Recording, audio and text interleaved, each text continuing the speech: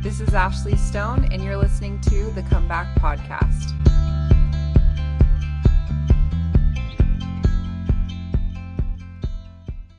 My name is Josh, by the way, and for anyone that's even somewhat associated with the church, especially, sometimes older people, they automatically think about John, by the way, right?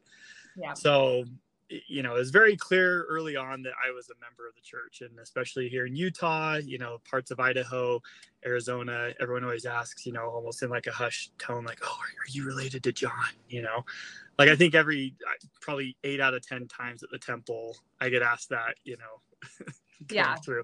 I thought about asking you, but Everyone does, outside of Utah, Idaho, Arizona, people are just like, that's not really your last name. Anyways, so it's no shock that growing up, it was, the by the ways, they're members of the church. Now, just to clear it up, he's a very distant relative. I can't claim anything. I think I've met the dude twice and he was like, oh yeah, cool. He gets it probably all the time from fourth cousins or whatever. Mm-hmm. So, I grew up here in Utah. My parents, I'm the second oldest of 6 kids, and church was kind of just an automatic thing. Both my parents were raised in the church. My mom, a little bit more of an inactive relationship with the church growing up. But my parents, I knew from a very early age, had a strong testimony, and that they really cherished their membership in the church. And I really felt that they had testimonies. Growing up in the church, especially Utah, it was more of a cultural thing for me. I was baptized when I was 8, and I became a deacon when I was 12, and it was just kind of the automatic progression, right? I never thought about it. It was just the automatic thing. My older brother did it, my cousins did it, my dad's cousins, like whole extended family, of course, the by the ways, were all members of the church, right? So I had a great childhood, and I was lucky enough to be raised in a ward where some of my closest friends, even to this day, we were all in the same ward. Going to Mutual was never a hard thing. I had great spiritual experiences growing up, but around that time that you get to high school, right, you kind of figure out whether or not you're standing on your own thing, or if you're going to figure it out and go your own way, or keep relying on the people around you.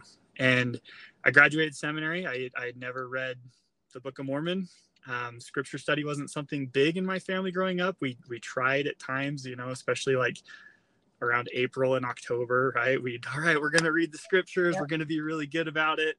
And, life gets busy. It's something that, my family, we still struggle with of being consistent in reading the scriptures. It's such a hard thing. I don't know why. In my head right now, I'm like, recommitting tonight. Every time, like I said, and I'm in the same category now. I'm like, every April, October, someone gives a talk and I'm like, we're going to do it this time. Yeah. I mean, I graduated seminary. I never read the Book of Mormon. I knew all the stories. I knew all the answers. I did all of that. And then my older brother went on a mission, and it kind of started to become like, oh, okay. Like, is this something I'm supposed to do? I never felt the crippling weight of expectations of a mission, right? I'd seen that with other friends that, they're going on a mission. It's just an automatic thing. And I never felt that from my parents. And I think that they were going to let me kind of figure it out. And it was great that my older brother went. And I graduated high school. This was when you still had to be 19 to go on a mission. And I was one of the younger ones in my grade. And so I graduated high school, turned 18 that summer. And so I had a full year to basically, decide if I'm going on a mission or not. Started working full time. I'm going to save money.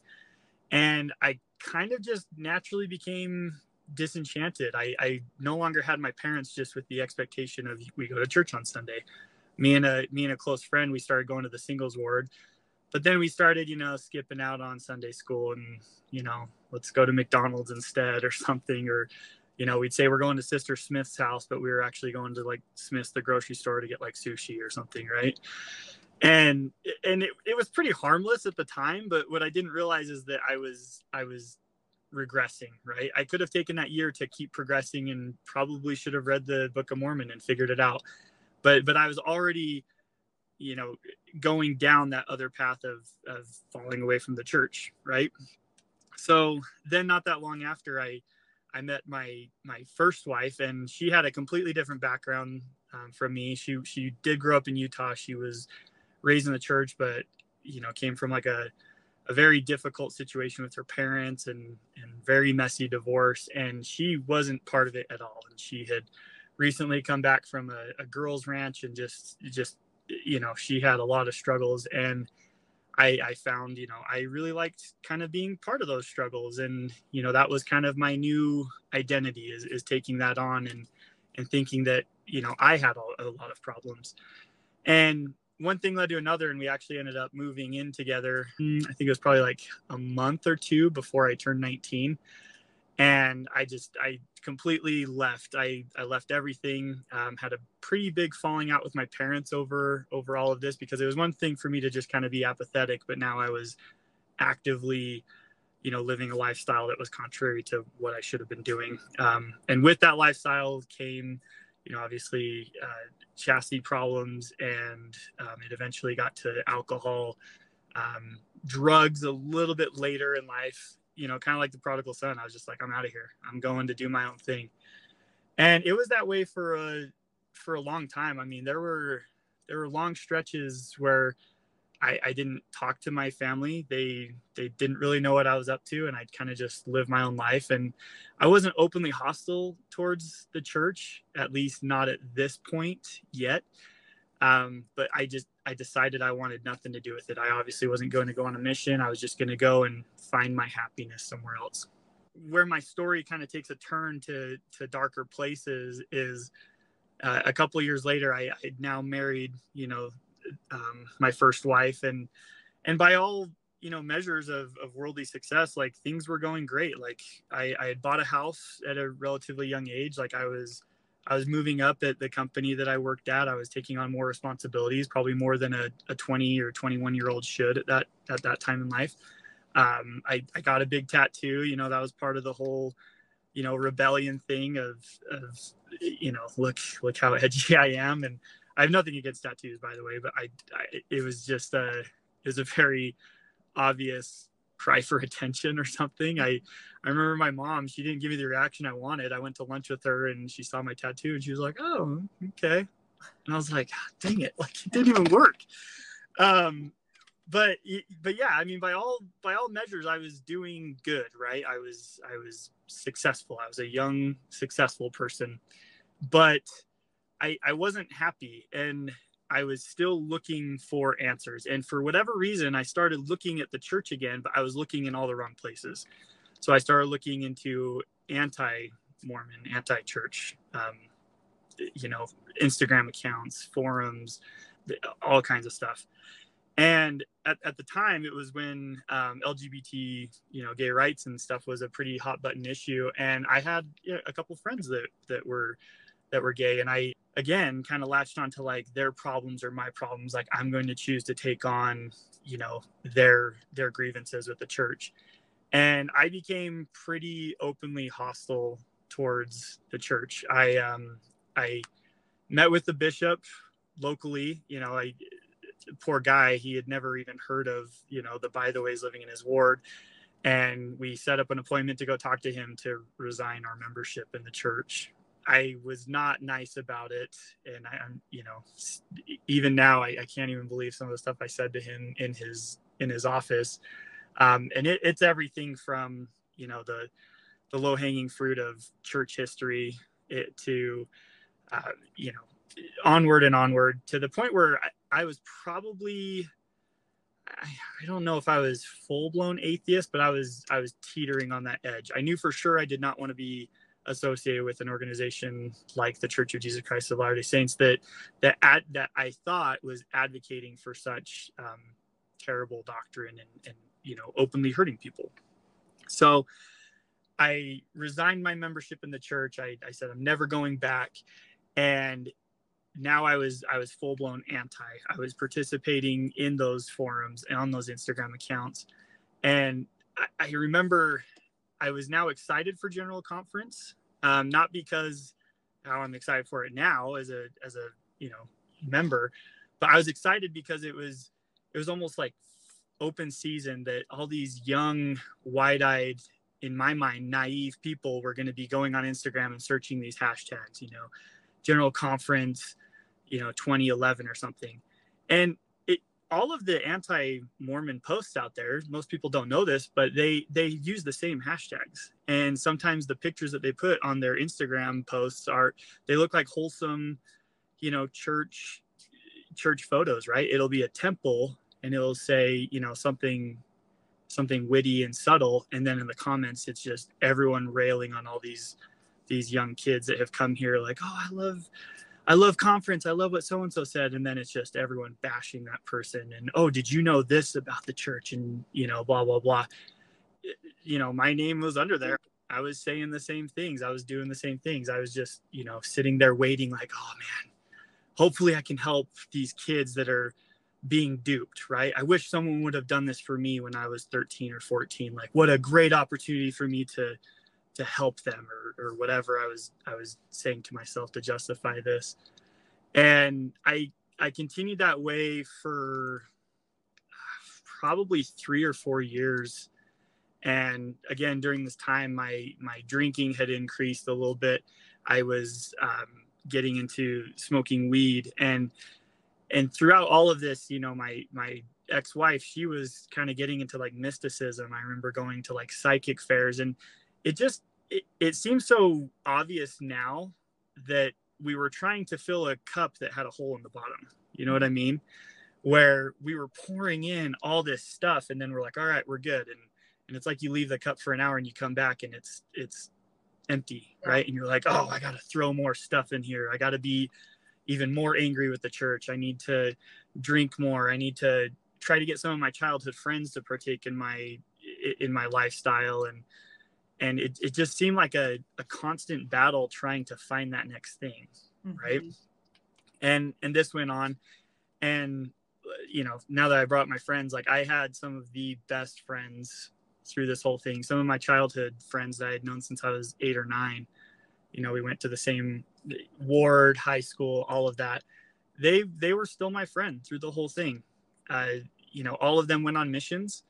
And when they came back, they got married in the temple, and they invited me to their temple to stand outside. And I went, and they would come over to my Halloween party and watch me get just completely drunk. And they still continued to be my friend, which I'm sure was a very hard spot for them to be in. It all kind of came to a point when my marriage was starting to fall apart. And I think it's honestly just that we were going different ways, right? So my ex-wife, she was kind of getting into, like I said, that mysticism type of spirituality, and I was staunchly against it because I was like, why am I going to leave one thing? I don't even know if there's a God. There could be. I mean, I'm agnostic at this point, and I'm trying to help people get away from that kind of thing. And we're going back to something that I felt resembled it. What exactly is mysticism? I've never heard of that.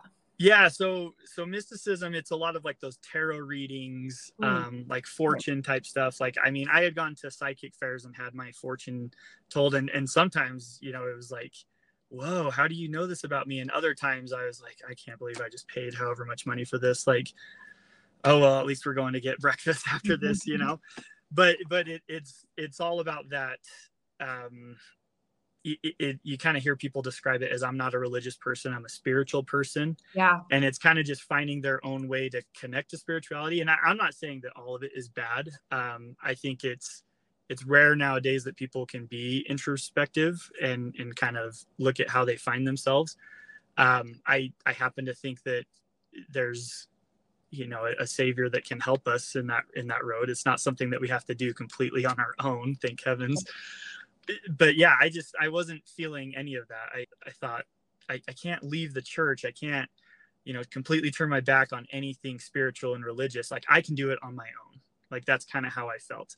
We were kind of going these separate paths, and ultimately we came to a point where I think our lifestyles became different. What we wanted from our futures were completely different. And we, started to go through the motions of separating and getting divorced, right? It was completely earth-shattering because at this point, I had been on and off talking to my parents for the better part of 7 years. Sometimes I was talking to them, sometimes not. Christmas, maybe we were going to be there, maybe not. And at that point, I remember pacing back and forth in my backyard and talking to my dad on the phone and kind of telling him what was going on. And, he said, well, why don't you just come home?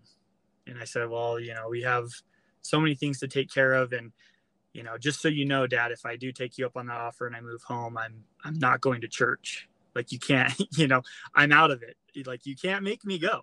Mm-hmm. And he said, no, yeah, I understand that. And I think my parents were a great example of just loving, watching, and waiting. There's a really good talk.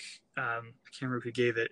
It's called Waiting on the Prodigal Son or something like that. And that's what this general authority talks about, is loving, watching, and waiting. And that's what my parents did the entire time. They never stopped loving me. I always felt welcome. And they were just watching and waiting. And my dad said, you should move home, because at this point, my ex-wife had moved out and I was just sitting in an empty house by myself. I moved home and I wasn't going to go to church. There's no way. I kind of started to think about it of, well, why do I feel this way? Is it, towards the church? Is it actually my problem? Do I know for sure? And while I was thinking about these problems, and these questions I had, I never vocalized it to anybody. And one of my childhood best friends, he was actually getting married. And it's kind of funny, Mormon culture, that when they're getting married and they're in the singles ward, they kind of give like a farewell, talk, which I didn't understand that. Like, he said he's speaking in church. I was like, oh, cool. And, I went, and him and his fiance were speaking, and I was like, this is kind of weird. Like, I didn't know they did graduation speeches. And I was like, I guess it pans out. But I went and I heard him speak, and I don't remember what he spoke about. I'm sure it was great. He's a good dude. And he kind of just invited me. He's like, hey, do you want to stay for Elders Quorum? And I was like, I don't know, man. Like, I thought you did a really good job, but like, can we hang out later? He's like, yeah, you should just stay. And I was like, okay, whatever. And I stayed, and they were actually, is so weird. This particular Sunday, the stake president was coming to reorganize the Elders Quorum presidency. I'll never forget this experience, because the stake president, his name was President Wall. And just to paint the picture, that this guy, he's kind of shorter in stature. I want to say he was probably 5'5", 5'6", but just a spiritual giant. And I could feel it. I mean, he started talking, and if anyone's watched sports movies, there's often that time when like the head coach is kind of pumping up the team, right? So I call this story kind of the halftime speech, right? I was on the fence of like, am I gonna investigate the church as a full-blown adult that has just had his life completely shattered, or am I gonna just keep going the way that I'm going and just try to figure it out on my own? And so I'm kind of on the fence, right? It's like halftime for me. President Wall, or in my family we started to call him Coach Wall, he's like going back and forth, kind of pacing back and forth, and he's talking about Joseph Smith. He's talking about the Book of Mormon. He's talking about these factual things, and he's a very successful person. I know this about him. At first, I'm like, how can such a smart guy be fooled by this? Like, this doesn't make any sense. And some of the concerns he started bringing up, even in the anti-Mormon forums and stuff like that, I was like, oh, that's a really good point. I was like, I've never researched that. I've never thought of that. And he's putting his glasses on, and to read something on a paper, and he's taking them off, and he's kind of pointing with his glasses, and it was just amazing. And of course, everyone is kind of sitting there waiting, like, oh, what time do we get to go to linger longer and eat food, right? And me, I'm just sitting there bawling. I have this huge beard, and my tattoo is probably out because I thought like, oh, don't approach me. Yep. Yeah, I'm unapproachable. I've got this big beard and this big tattoo on my sleeve. I'm like, nobody talk to me. I'm not staying. And I was over in the corner just bawling. Like, I don't even know. I don't remember what he said, but it was almost like on his paper, he had, Josh, by the way's concerns. And it was an itemized list, and he was just checking them off one by one of everything with Joseph Smith, with the Book of Mormon, with, modern prophets and temple worship and all this stuff. And ultimately landing, I remember the last thing that he landed on was talking about Jesus Christ. Everything leading up to that, I vaguely remember, but he got to Jesus Christ, and I just remember thinking like, oh my gosh, like, what am I doing? How am I doing this by myself? Like, how am I thinking I can possibly get through, this crazy time in my life of thinking I need to quit certain things and I need to come back to church. How am I doing this alone? Afterwards, I was just like, oh, man, okay. I'm one of those people that I'm like, I have to either all the way do it or not do it at all. Right. And so much of my life, I was just kind of doing it, which is why I never really fit into either group until I was given the choice. So I said, you know what? I'm going to read the Book of Mormon. Everything revolves around this book, right? Let's see what it's actually about. And my dad, I remember he would wake up and read the Book of Mormon by himself every morning. And it was something that was hard for me to get in the habit of. But I remember waking up and coming out into the main living area, and he was there, and he said, he's asking, like, yeah, you ready? Like, let's do this. Like, let's read. And he did that every morning with me. And I mean, it was very early in the morning because I worked very early, and he did that, and we read the Book of Mormon. I said, okay, fine. While I'm going through this, like, I'll talk to the missionaries, like, whatever. I've talked to these guys before. I've approached them on the street and, done battle with them or whatever. And let's see what they have to say. It all just started to make sense. And I remember, going through those lessons and being a friend to these missionaries that I started to remember, and I was starting to think about how I felt as a kid when I was more in the church, right? And it's really hard to articulate and really hard to explain to people, especially those that have grown up in the church, that you can't really remember a time that you didn't have the Holy Ghost. Like, I can't remember specifically being a 6 or 7-year-old and not having the Holy Ghost. And then, of course, you have it from the age of 8 on, and you really don't even know that it's missing when you resign from the church because it's been gone for a while. Like, the Spirit can't be with you when you're doing some of these bad things. But then the contrast when you start to feel it all of a sudden, I remember praying was a very hard thing for me to get back into. For a while there, I was like, I'm just talking to myself in a room. Like, I'm not feeling it. And then all of a sudden one night I started to feel something, and I started to feel like I'm not just talking to myself in a room. I'm having a conversation with someone. Like, I'm feeling that. And that was such a eye-opening experience for me to really connect and understand what the Holy Ghost is, right?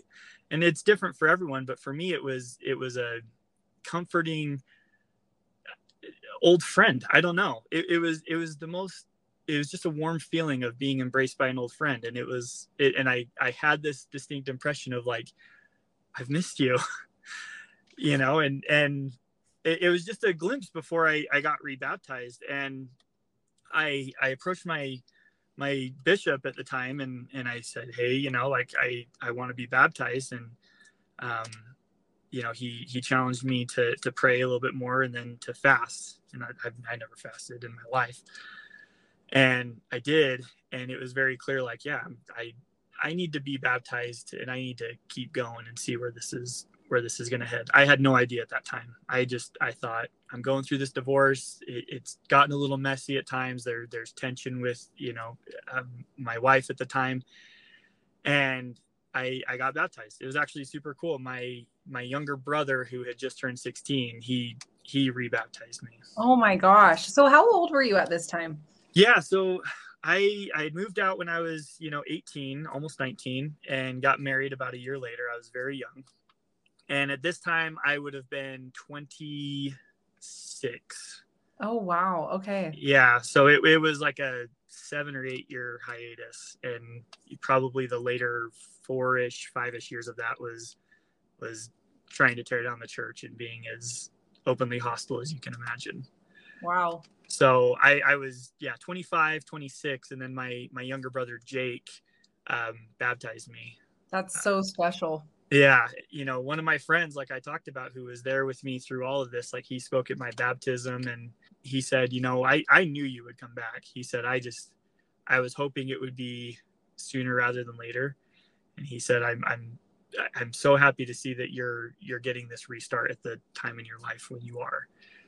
another friend of mine that spoke at my baptism, you know, he kind of highlighted the point of like, this doesn't have to stop, right? Like this isn't you were baptized and then you did all these terrible things and then you have to be rebaptized. And he talked about the sacrament, and he kind of helped me connect that relationship of what the sacrament really means and how we renew our baptismal covenants. Because again, I knew that, but I didn't know it for myself. Right. And so now I'm like, I love going to church for the sacrament. And because I remember what that was like as a 25, 26-year-old being baptized and feeling completely clean, that I can do that over and over again. I can be conscious of the efforts I need to make to improve, and I can feel repentant, and I can, you know, partake of that ordinance and feel that again and again. Right.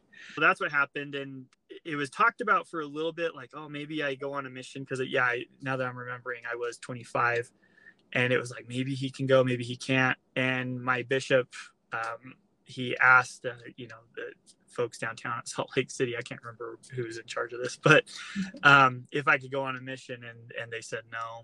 That was tough, and honestly, it was an answer to a prayer, because I didn't know for sure, and I think I was still on the fence at that point. It was fine though. The following year is when things really started to accelerate for me, as I got my limited use temple recommend, and I started going to the temple.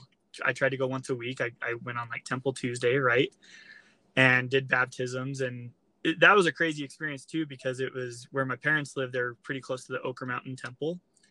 I helped with the open house when I was in high school, and I remember having like very cool spiritual experiences that I completely forgot. And then going back as an adult, and going through to the baptistry for the first time, I was like, I remember like being through here, you know, like I was helping with people in wheelchairs, and I was like, how did I forget about that? How do you forget? And just kind of as a side note, I remember people growing up saying like they would never forget the church, the spiritual feelings that they felt. And it was usually at, you know, like EFY or youth conference or something. Now being on the other side of it, it's like you can. And that's honestly like the scariest part, is that you can have these amazing spiritual experiences, but you will forget. You can forget. And I've seen it with friends that have gone on missions, and, you know, in their homecoming talks, they describe these just insane stories of baptism and conversion, and mostly for themselves. And then you fast forward a few years, and they are completely out of the church. And it's like, you forgot. Yeah. I forgot so much of my childhood, and so much of these spiritual experiences I had forgotten. You know, that year I started going to the temple, and I, you know, I was going to my singles ward, and they gave me a calling, and it was probably something like, you know, ward activity director or something like that. I've done that before. That was like the hardest calling I've ever done in my life. Trying to entertain and like get all these people to like mix and mingle, and it's like, it's okay, we're gonna like each other. It was really good, because I think, and the bishop, his name is Bishop Feinauer, I just love that man, because he was there for me through all of this. And I think he knew I needed that calling to, you know, surround myself with good people that were going to keep me engaged and keep me remembering, right? It was almost like I was this bad like amnesia patient, and he was like, let's put some like really good people around you to remind you of like who you really are. And brilliant. So I was going through this, and I remember meeting my wife now, Natalie.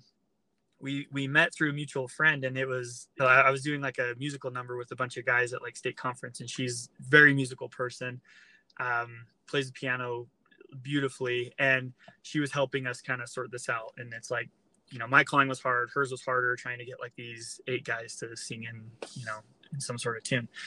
And I met her, I was dating someone, kind of, and she was dating someone, and you know, hey, yeah, nice to meet you, yeah, cool, whatever. And then 2 months later, like, I wasn't dating anyone, she wasn't dating anyone, and we decided to start going on dates. And it just seems so funny to me that like a childhood friend of mine was close friends with her, and that all these years later that I would still be talking to him, and that he would introduce me to my now wife. Again, one of those things where it's like friends that you've had for so long that just never really gave up on you, right? He introduced us, and we started dating. Let's see, it was almost exactly a year. It was 13 months after I was rebaptized that I went through the temple, and me and Natalie were sealed in the temple, married, Wow. sealed. Yeah. And so that year of just like this massive progression of really investigating the church and just building line upon line. And it's amazing how quickly that happened for me, that a year later I was getting married in the temple, something I never thought I was going to do. And then a year after that, our first son was born. And a year after that, I'm going to BYU. I'm probably skipping over a whole bunch of stuff, but it just kept going and going and going, that I wanted to improve, and I now had the tools to do it. And it's amazing that, I ran and I ran and I ran, and I've heard someone, I can't remember who, they talked about this, that you run as fast and hard as you can away from the Savior, and then you stop and you're catching your breath, and then you turn around to see how far away he is, and he's like right there. Yep. I turned around and it's just amazing. Like the testimony I have of the atonement and feeling forgiven for the things that I've done and the things that I've said, it's very hard to put into words. I relate to your story so much. I was a heroin addict, and I had been sober for maybe like, I don't know, year and a half or so, when I was really like coming back. And it was just same thing. Like, I mean, I think we got married when I was 2.5 years clean and coming back to church. And then we got married in the temple. And before that, it was like, I got my limited use recommend. And then, a year later we got married in the temple. And then a year later we had our baby girl. Yeah. My life has gotten better and better, and just more blessings. And I can just relate so much to what you're sharing. And you're so right. Like, as soon as you take that step back towards the Savior, it's like miracles just follow. Oh, absolutely. Well, and it's so funny how quickly the blessings come. I don't know like how doctrinally accurate this is, but it's almost like I was missing out on those years of blessings. And then, the second I turn to come back to Christ and come back to the church, that it's like, okay, now throw everything at him, throw all of it, Totally. And it's just blessing after blessing, and just reconnecting with people, and just peace, and all of these things that you're like, okay, obviously this is the right way to go. Like, I can't imagine coming back and it's being kind of wishy-washy, right? If there was ever any wishy-washiness, it was definitely on my end, and out of like my own hesitancy. But once I gave that up, and I was just like, okay, fine, we're going to figure this out. We're going to see if this atonement thing is for real. Yeah. It's like, oh, it's for real. And it just kept happening and happening and happening. And to me, that is like such a miracle that can happen. It's so true. Listeners of this podcast have heard my story 1,000 times, but I decided I was going to experiment and just see what was going to happen. Yeah. If I decided to come back and just see. And it was like my whole life was transformed. That is the same thing that happened with you. And so I love that so much. And I have a couple questions for you. Yeah, absolutely.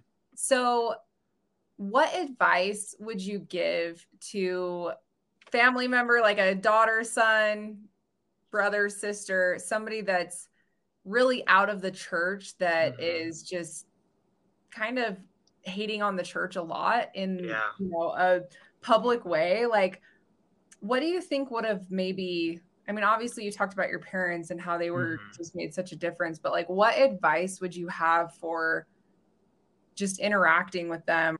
I think there's like a fine line between sticking up for what you believe in, but also like loving them in a way that they need. Yeah, absolutely. Well, I think for one, it was, like my tattoo example, right?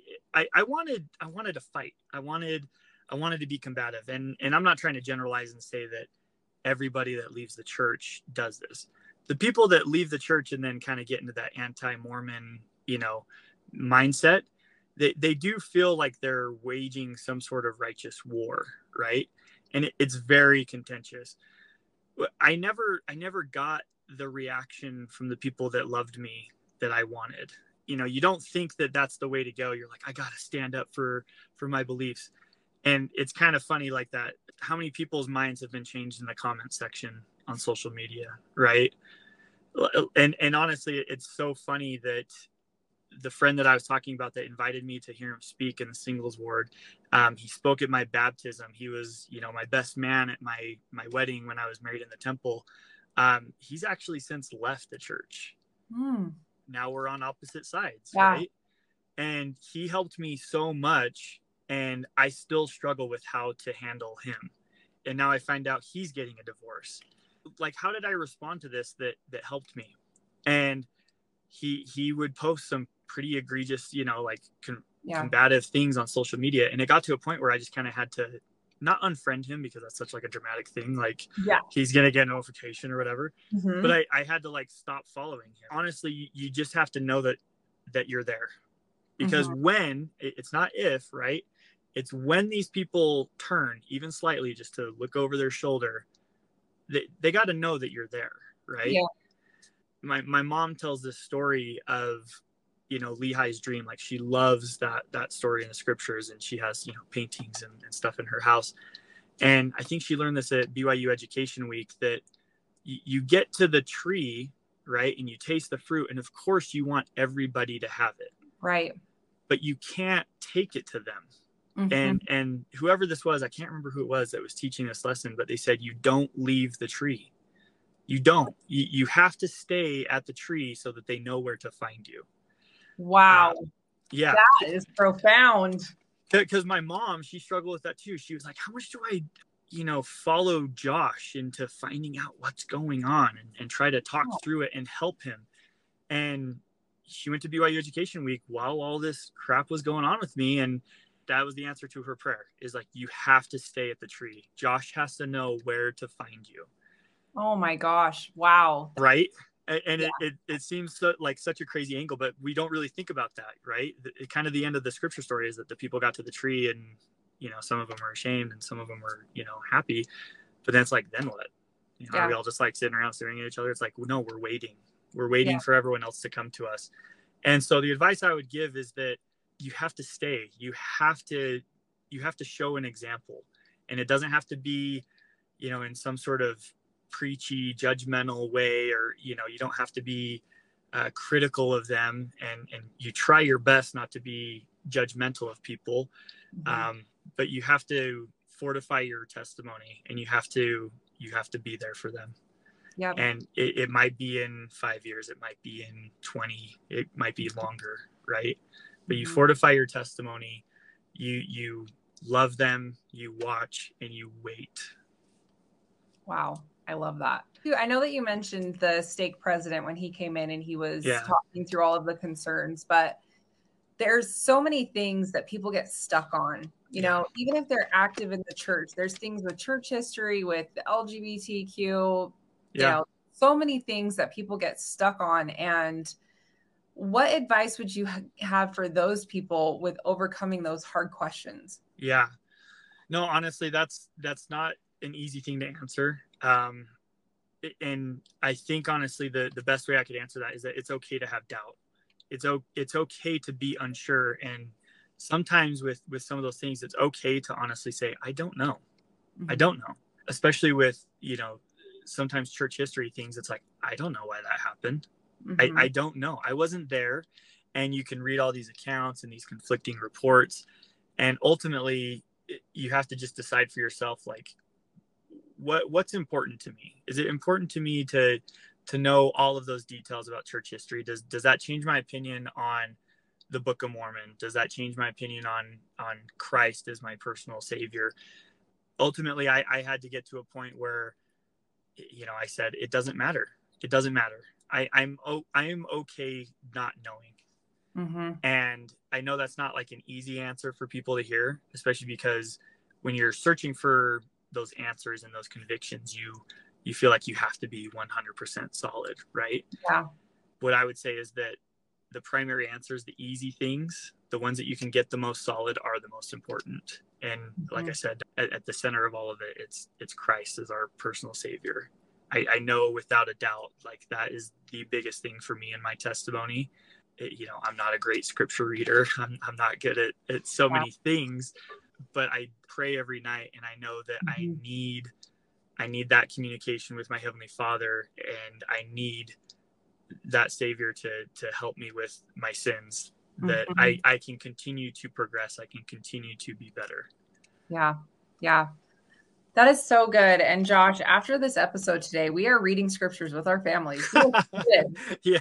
We're going to go do it right now. Yes. Right after this, for sure. Just this whole, your story, your advice. Oh my gosh. So good. I'm so excited to post this episode because everybody is just going to love it. Do you have any final thoughts before we wrap up? For obvious reasons, I relate to Alma the Younger and the prodigal son. And it's such a sweet blessing, I think, to have people in your life that love you and care about you. Don't ever take it for granted is what I would tell people. And even if you're having those doubts and you're on the outs with the church for whatever the reason, just know that people love you, and more so than that, your Heavenly Father loves you. And anyone that's grown up in the church that might be having this same kind of thing, just know that you can't leave it. Like it's so hard, and you see that people, and I'm not saying you cannot be happy outside the church. This is something I've talked about multiple times, that I was happy, right? Yeah. I was happy outside the church, but I didn't feel as fulfilled in my happiness. And Elder Holland, one of my good friends, he calls Elder Holland like God's bulldog, because he's like so passionate, and like when he says something to you, you're like, okay, yeah, I know. Yeah.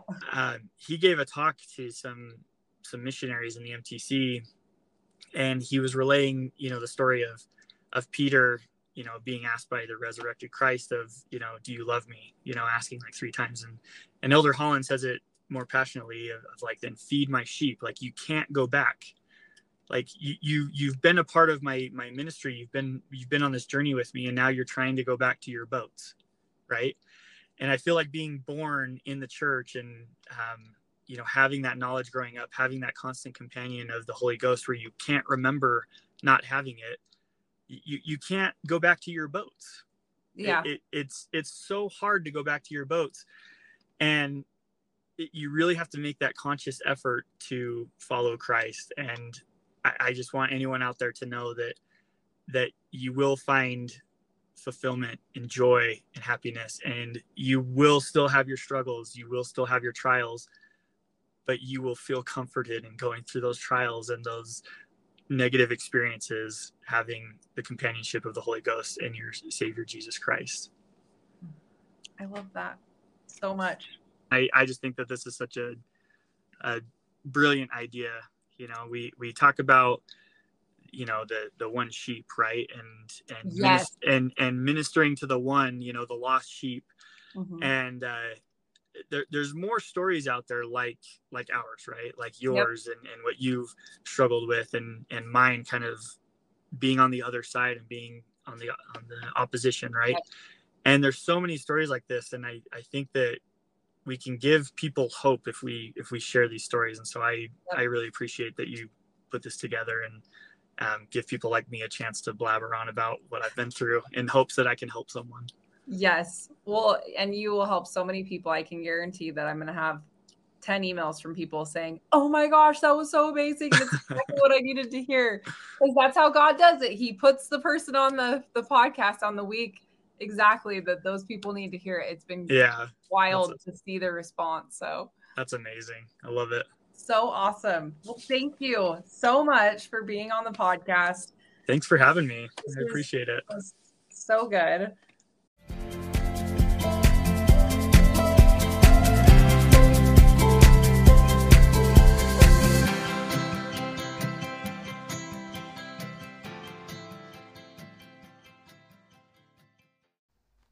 Hey guys, first off, I want to give you a heartfelt thank you to all of you that support the podcast. We wouldn't be able to get this message out without all of your help, so thank you so much.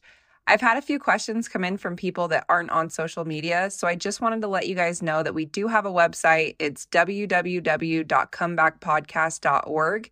You can find all of our episodes here. There's a list of our book club selections, and you can also find us on Facebook, Instagram, Twitter, and YouTube. Thanks again. We love you guys so much.